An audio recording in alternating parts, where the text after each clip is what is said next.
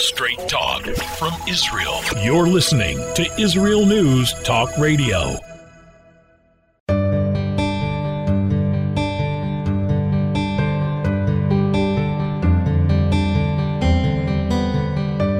Hello and welcome to Soul Talk with Rabbi David Aaron and Leora Mandel. Rabbi Aaron, I feel like we have been slowly but surely building what I call a structure, really with the foundation of understanding who is God, how do we understand God, how do we have a relationship with God, and so many different aspects of this all-important question, step-by-step building layers. And it really brings to mind, I think, a fundamental question in this whole process. We've really established God is good, nothing is outside of God, and yet there's the famous question of why do bad things happen to good people? And this has to be taken in context of everything you've shared so far, is God is good and loving, and yet reality is there's so many people that do suffer and good people that suffer. So how do you answer or approach the question of why do bad things happen to good people? Well, first of all, I really appreciate you asking me this question because it's a sure sign that you think I'm the Messiah. uh, it says that Moses asked God this question and he didn't get an answer. So what do we do with that? We start off with, like, I don't know why bad things happen to good people. And I don't think, not in this life or in this world, we will know. There was a famous book that was written called When Bad Things Happen to Good People. And very often people misquote the title and say, why but bad things happen to good people? And so I think I'd rather approach, how to look at it, but not necessarily understand it. I once heard it put really well that if there is a God, then suffering makes no sense. And if there isn't a God, then nothing makes any sense. And so, especially today, it's Yom HaShoah. It's the day of, the day that we remember the Holocaust. It's Holocaust Day in Israel. And I'm a son of a survivor. So I grew up struggling with this question very much about tragedy and how tragedy is so possible. And my grandparents were murdered by the Nazis. My mother was in a concentration camp at age 15. And so I've grown up and I continue to struggle with this question. But with that as an introduction, I'll give some ways of looking at it. The first thing is it's very humbling for us to accept that maybe God's way of thinking isn't the way we think. It's something that science has come to realize, that science has applied classical logic to understanding the universe. And now they're realizing that the universe isn't functioning according to the classical logical mind, but they've discovered or developed a new understanding of logic that's called quantum logic. And even though human beings don't have quantum logical minds, we can understand what that quantum logical mind would be. And so it's the same thing. We're trying to understand God with our human minds when the divine is operating from so to speak, a place that's beyond time and space. And it's kind of like trying to, play a record in a cassette tape recorder. It's like we're trying to fathom the divine mind, and we have to already humbly surrender and realize that the accountings of God and the bigger story from his point of view is something that's, at least for now, beyond our grasp. And imagine you have this fellow who's some primitive fellow in deep, dark jungles of Africa. He knows nothing about modern medicine. And he trips over a rock and smashes his head against a tree. And then he wakes up and he's on a table. And there are people surrounding him with masks and green cloaks, and they've got sharp instruments in their hands. and this light beaming on him. From his point of view, he's being captured by a tribe of cannibals, and he's dinner, and they're about to eat him. Mm. That's what he understands, and that is obvious to him. If we were to say to him, no, no, this is a hospital, these strangers have been by your side for hours, and they have incredibly, with amazing selfless commitment, they're trying to save your life. Is there any way he could understand that? He just no way. There's just no way. It doesn't fit into his paradigm. He doesn't know what modern medicine is. He's never seen a hospital. He's never been in a room of surgery. He wouldn't fathom that strangers would be trying to save his life, and the way they would do it by having sharp utensils in their hands. And that's what we're trying to do. We're going through pain, and we can't understand, how can God be good when I'm feeling so bad? And is it possible that there's a meta story going on over here that I'm not capable of understanding, at least right now, that all this is actually in my best interest, as excruciatingly painful as it is? And I think the first step in not answering the question, but at least coping with the question and making some peace with the question, is understanding how much we aren't able right now to understand. Mm. Wow. Well, as you say, without being able to answer the question, that actually is a very powerful answer to the question. I think even more powerful than sometimes when people do try and attempt to give a specific answer to the question. But it's a paradigm shift what you're offering, really, recognizing the limited capacity we have, meaning there's certain things we know, and then there seems like there's this cognitive dissonance. How can God be loving and yet we go through so much pain? Because we're accepting that God is loving, we're accepting we are going through pain, but you're not giving an answer really is an answer, which is the point is that, and I like your analogies to explain it, is that our capacities for understanding are so limited that recognizing that to some degree is a sort of an answer. Right. And I heard a really brilliant answer from the late Rabbi Jonathan Sachs, who made a point that not knowing is what it's about. Because if we did know why bad things happen to good people, then we would just say, oh, okay, it makes sense why they're suffering, and I shouldn't get involved. I shouldn't pray. I shouldn't try and change their fate, because this is all in their best interest. So why should I get involved? It would be a lack of my faith in God that I should try and change this human being in pain situation. And so really the not knowing is part of the part we have to play, which is, I don't know why bad things are happening to good people. And if I did know, it would probably diminish my my efforts to help them, and whether they're spiritual efforts or physical efforts. And maybe that's really the answer, is not having an answer to that question is actually vital for the story of our lives and the roles that we need to play in our lives and in the lives of other people. Hmm.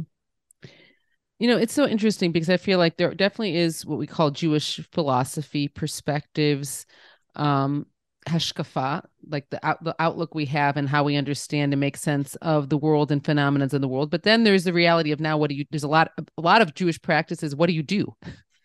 And in a certain sense, you can see that when you get caught up in this question of why do bad things happen to good people, you can just get almost caught up in a loop. And I could see the loop not bringing a person to any place that's good. On the other hand, what you're talking about, focusing, recognizing that there's a perspective you can have without having an answer. But what if I can focus more, as you brought down Rabbi Sachs, is what it brings me to is if it can bring me to, let's say, I can help a person, I can try to help myself. How can I bring some good out of this? Then that's focusing on the action is probably a more constructive place to put the energy that I may not Right. if I'm too focused on the question.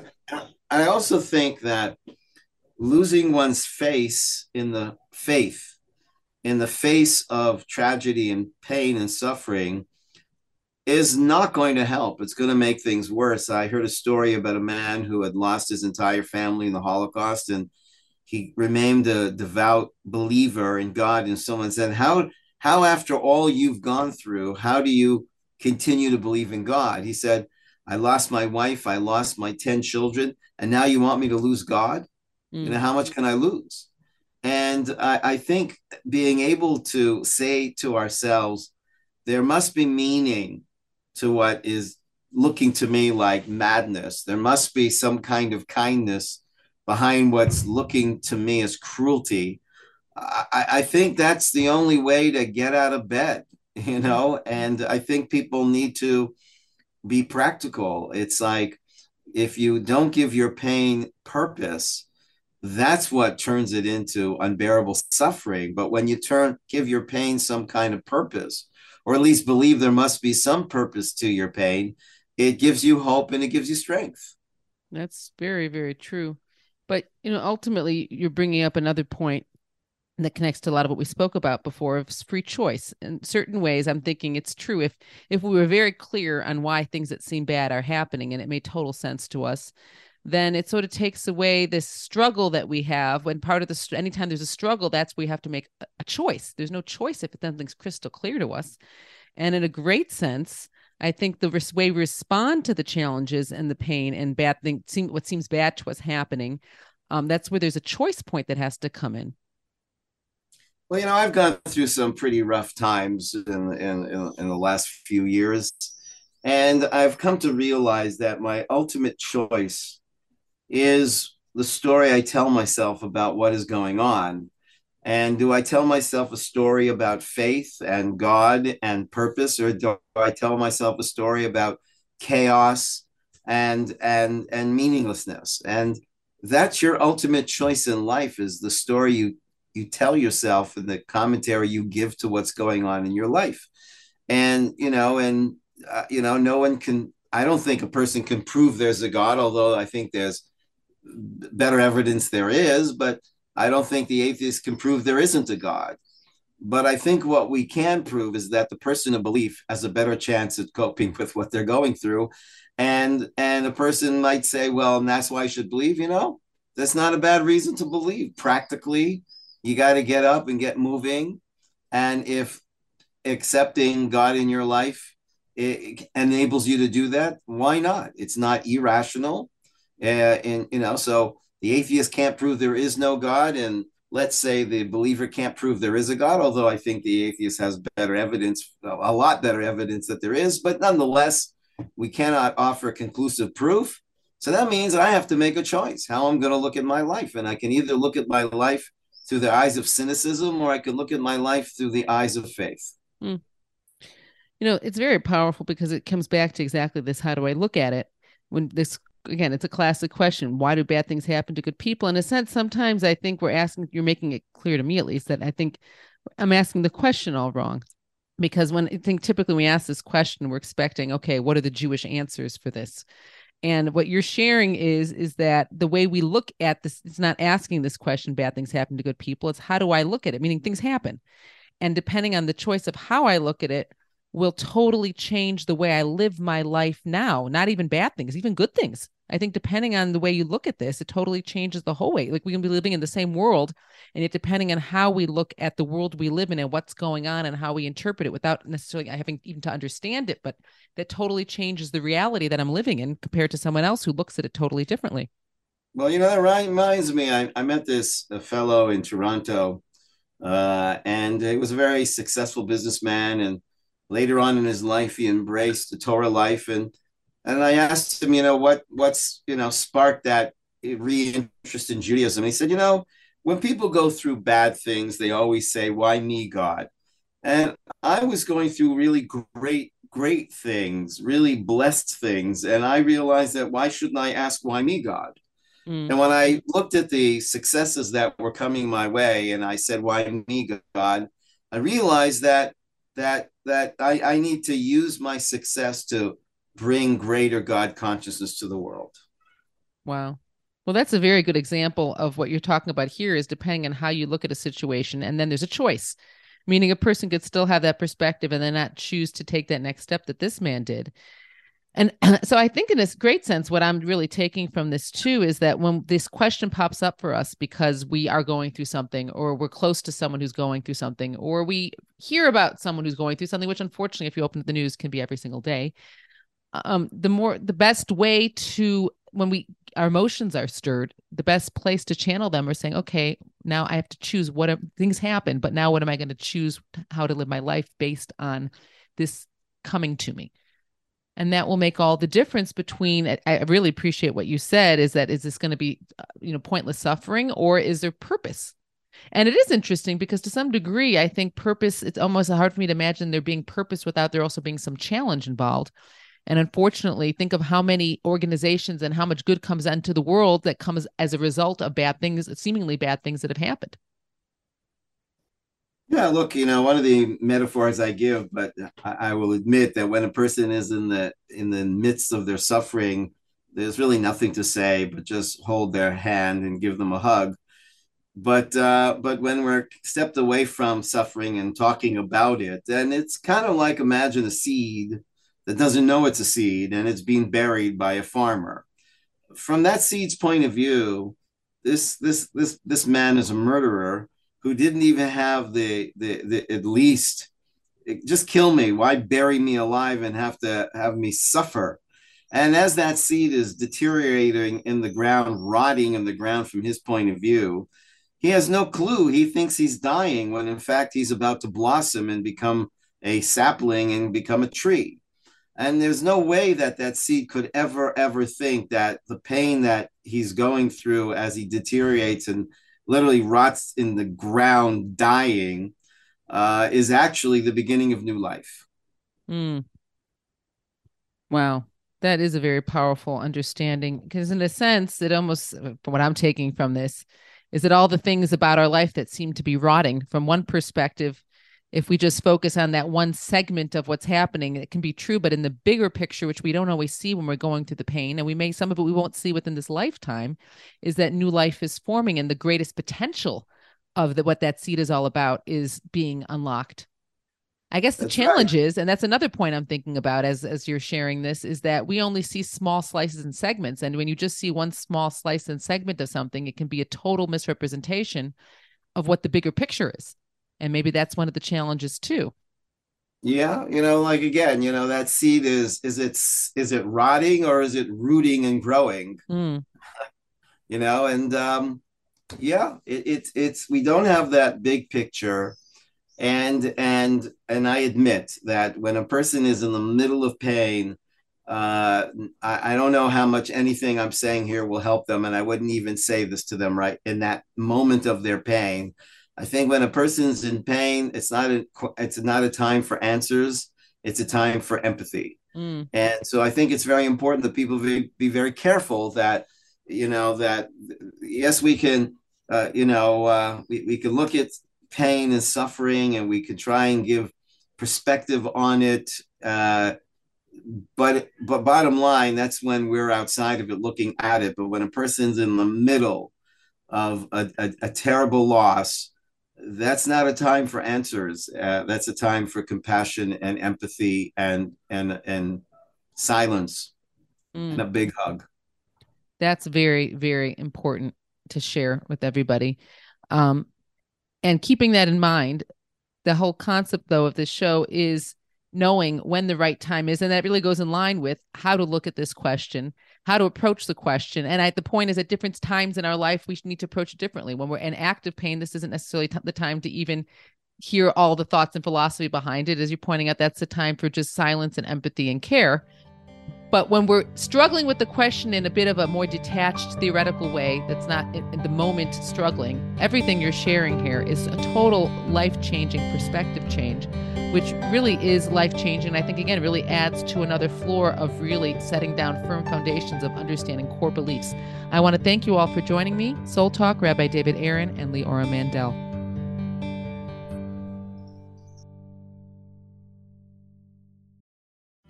Where can you get the inside news on Israel?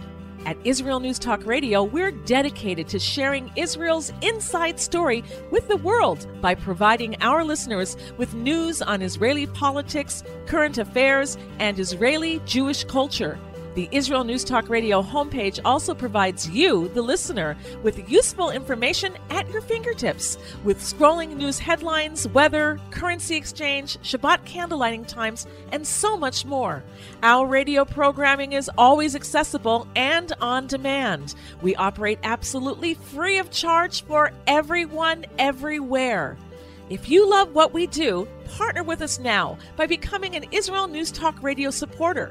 With your support, you'll be inscribed on our Israel News Talk Radio Wall of Fame. There's nothing like us in the world. Be part of something great. Israel News Talk Radio. Straight talk from Israel. Howdy, this is Rita from League City, Texas, now living in Israel.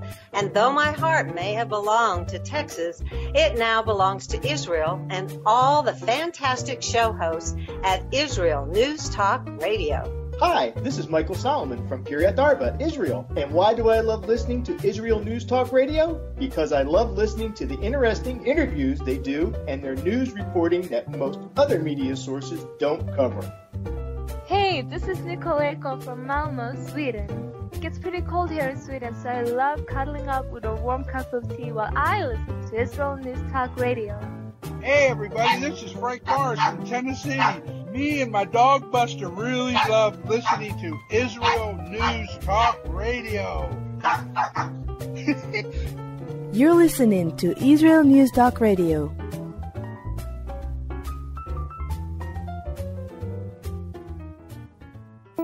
News, opinion, and more. You're listening to Israel News Talk Radio.